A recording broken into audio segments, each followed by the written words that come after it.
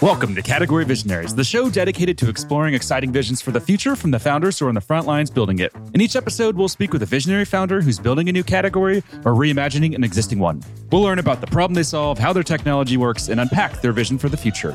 I'm your host, Brett Stapper, CEO of Frontlines Media. Now let's dive right into today's episode.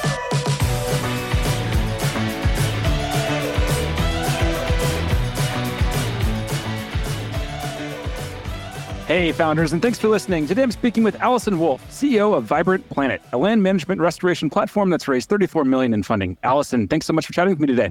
Yeah, thanks for having me, Brent. So I'd love to kick off with just a quick summary of who you are and a bit more about your background. Yeah, so I am CEO of Vibrant Planet.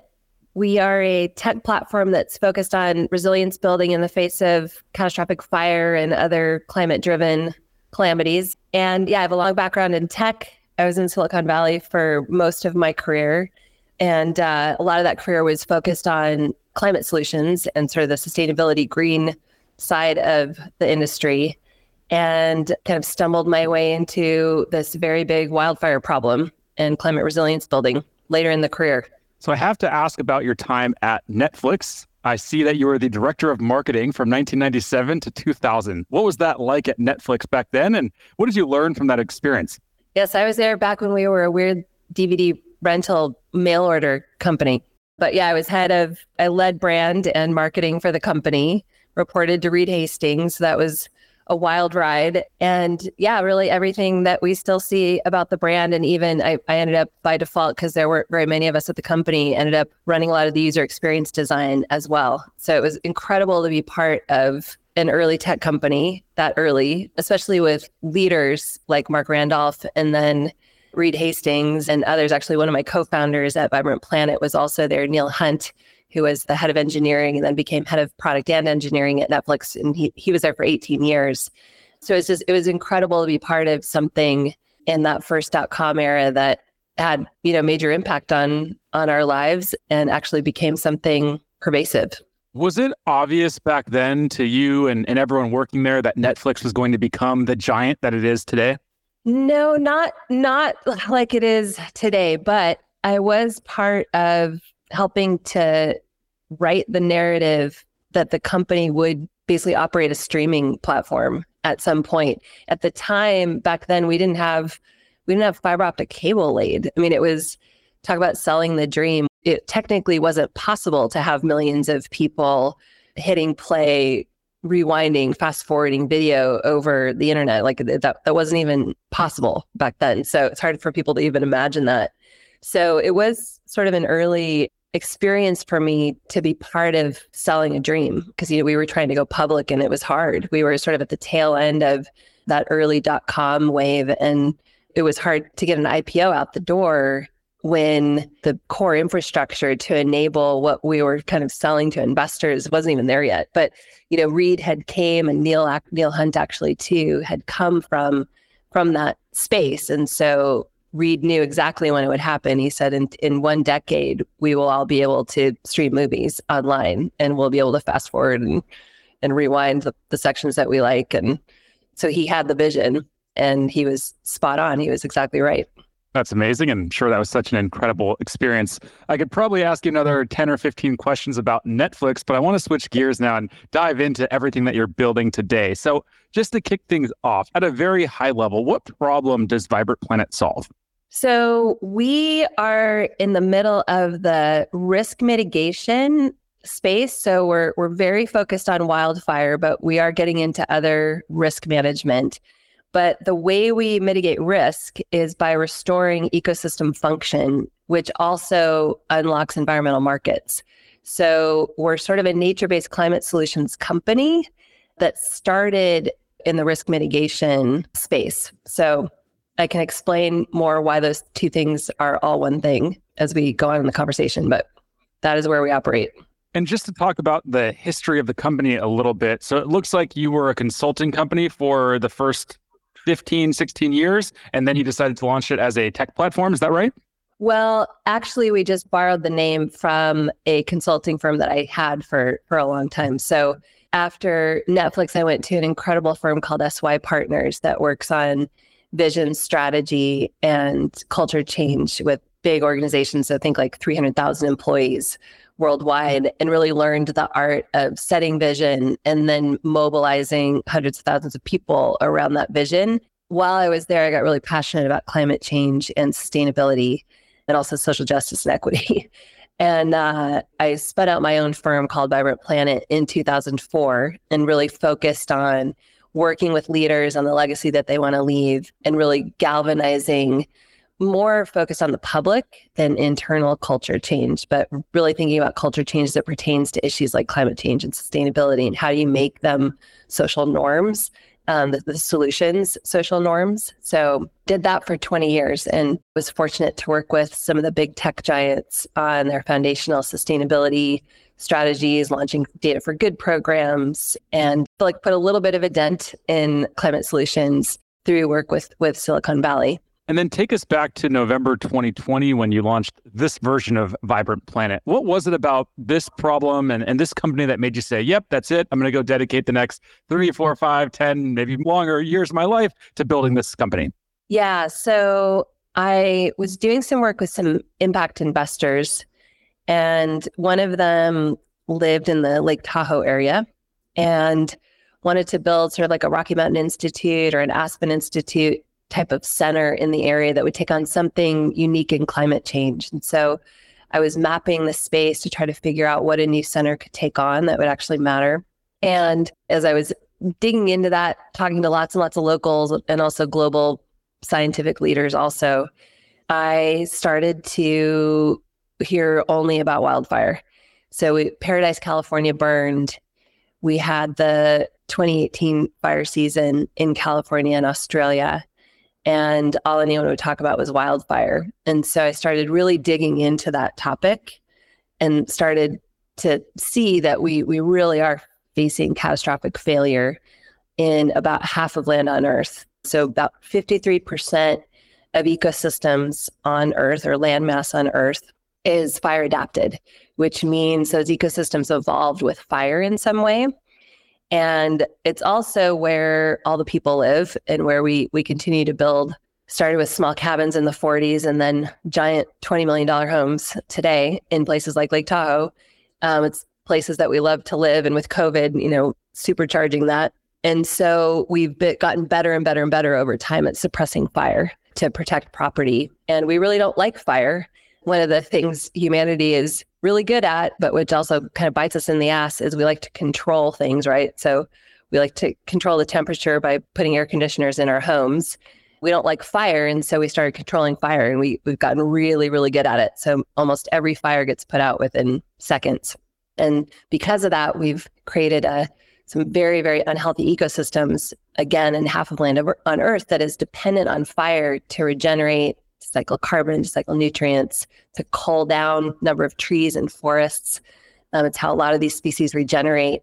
And by withholding fire all this time, we've really broken the foundational ecosystems by trying to control it. And so now what we're getting is out of control fires. So we're getting these explosive, catastrophic fires, which are wiping out ecosystems and also wiping out our communities. So as I dove into this problem, I discovered how broken the land management planning and monitoring capabilities are. So they really hadn't been modernized yet. So as I dove into the problem for this impact investor, I started to see a really big tech opportunity to modernize how we manage natural resources, both for risk mitigation, not just to communities, but also to the ecosystem services that keep us alive, but to also to sort of enhance the carbon, water, biodiversity, recreation services that we all depend on. And who are the types of customers that you're selling to? Is it just governments? Yeah, so we work with the U.S. Forest Service, Department of Agriculture. We work with utilities like PG&E. We work with fire districts, counties, states. We actually are starting to work with CAL FIRE in California. Yeah, so basically anyone that's working on risk mitigation and natural resource management is our customer. Some of the other founders that I've interviewed who sell to the government, they say it was very hard to find VCs that would support that journey and wanted to be part of that type of business. Is that something that you experienced as well? Was it hard to find investors that were up for the journey of selling to government? Yes, we definitely struggled. So we came into being as there were a lot of exciting kind of flashy forced carbon companies coming onto the scene as well. And we were a little bit behind them. And what we do is really complicated. We're basically doing our best to mimic the complexity of nature. And so we invested heavily in the science and data engineering. We've got a very sophisticated engineering team and science team to build out a fine scale vegetation structure. And then land management is a very complex thing. So, the Forest Service, for example, has to manage for carbon, water, biodiversity, recreation values, and protecting communities that are in and around their forests. And so there's this inherent complexity where we had to represent all these things that have value in a landscape within a data structure in order for tree level permitting decisions to be made, literally on what trees to cut to protect homes and improve forest health. And, where we can safely apply prescribed fire and things like that. They're very, very complex scientific and technical questions. And so we would get a little bit of the glaze over just because of the complexity. And then to boot, the biggest customer when you're dealing with land management in the Western US is the US government. So, that's 40 to 60% of land ownership. And in order to solve the wildfire problem, you have to serve them. And so, government contracts scare a lot of investors, although the investors that get it also understand once you land them, they are very big, sticky customers. And so we were lucky to find our people, and then they helped us bring more of our people together around the company. And so we've got this incredible group of investors that really do get the value that we bring. And as we deploy west-wide in the United States now, where all the bad fires happen, what that catalyzes, right? Because now that we've got, that kind of coverage, we have really strong commercial plays coming as well. So now it gets really interesting. So the bet paid off. What about those first paying customers that you were able to land? If you reflect on that, how do you think you were able to pull it off? Because as I'm sure you've experienced, every startup struggled with getting those first paying customers to say yes. So how'd you manage to get them to do so? Yeah, one of the things I learned working in Silicon Valley for my whole career was you have to show people what's possible. So we were able to raise enough investment that we built an incredibly robust minimum viable product that was actually functioning in a very high profile area of California that was one of the highest risk areas. And we were able to get early customers that we gave the system to, and we really co-designed the system with them as they were going through a risk management workflow. We built it side by side with them, and then they became our earliest and biggest paying customers once they saw the potential of the system to help do what they needed to do. So then we were able to grow it from there. When it comes to your marketing philosophy, how would you describe it? So this company is really new for me, having done a lot of B2B and business to consumer marketing my whole career. This is a very relationship, trust-driven space. And so all of our early customers were deep relationships that either some of my team who are foresters or longtime people in government from like EPA and Bureau of Land Management and US Forest Service, where they had deep respect. I earned that respect coming in as the newbie from Silicon Valley. Took several years of many, many conversations to also build that kind of rapport with folks. But it's the most relationship-driven business I've ever experienced. This show is brought to you by Frontlines Media, a podcast production studio that helps B2B founders launch, manage, and grow their own podcast. Now, if you're a founder, you may be thinking, I don't have time to host a podcast. I've got a company to build. Well, that's exactly what we built our service to do. You show up and host, and we handle literally everything else. To set up a call to discuss launching your own podcast, visit frontlines.io/podcast. Now, back to today's episode. What type of growth are you seeing today? Are there any numbers or metrics that you're okay with sharing? Yeah, so I can tell you that within a year and a half, so we sell our system by the acre and it's an annual subscription.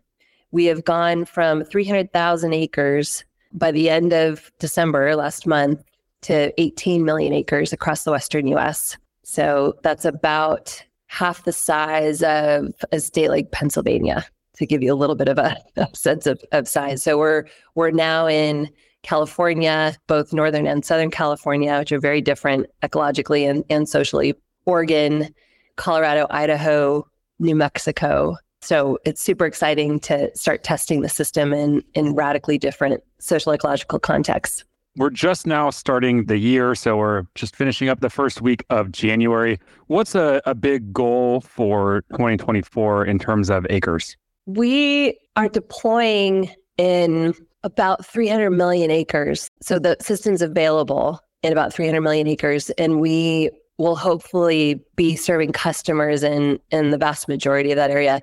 We are hoping to really support at all scales of government so that we can support the deployment. What the system does at its core is it's sort of harkening back to Netflix. It's basically a recommendation system for where you can deploy what resources you have to avoid the most losses and to unlock the most ecosystem services benefit. So think carbon, water, biodiversity, recreation again. And so where we can help with that at the top level of the government, where billions of dollars are moving from the Inflation Reduction Act and still from the infrastructure bill for wildfire risk mitigation and to manage the nation's carbon, water, biodiversity, and recreation, we are able to work at that national scale as well as at the hyper-local scale where permits happen. So, where you've got a local watershed and multiple collaborators working across land ownership jurisdictions, helping them figure out where do we deploy our capital at that smaller kind of community or watershed scale. How do you think about your market category? So in the intro, I labeled you as a land management restoration platform. I think I stole that from your website or LinkedIn, or I stole that from somewhere. Is that your market category, or what is the market category? Yeah, that's right. Natural resource management, but also wildfire risk management are the two categories that we operate in. What do those categories look like today in terms of competition? There's a lot of competition in the fire response side of fire. So if you think about fire, there's sort of three phases. There's before the fire, what you do to mitigate risk. And if you think about concentric circles, there's what do you do around your house? So defensible space, what's your roof made out of? Do you have a propane tank in your backyard? That kind of thing. Then there's community risk, and then around the community, the wild urban interface, it's called. And so that's making sure that emergency responders can get in and people can get out. So that's ingress and egress routes on roads, making sure those are clear and as fuel-free as possible.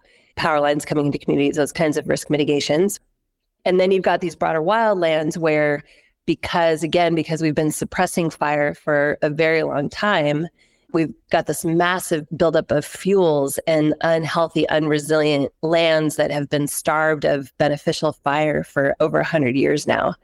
And so what we're seeing more and more is lightning fires or transmission lines sparking fires in these hazardously overgrown forests and other wildlands. And then they grow to these kind of tidal wave fires that wipe out ecosystems. And then there's nothing you can do to stop them. You can't suppress those fires.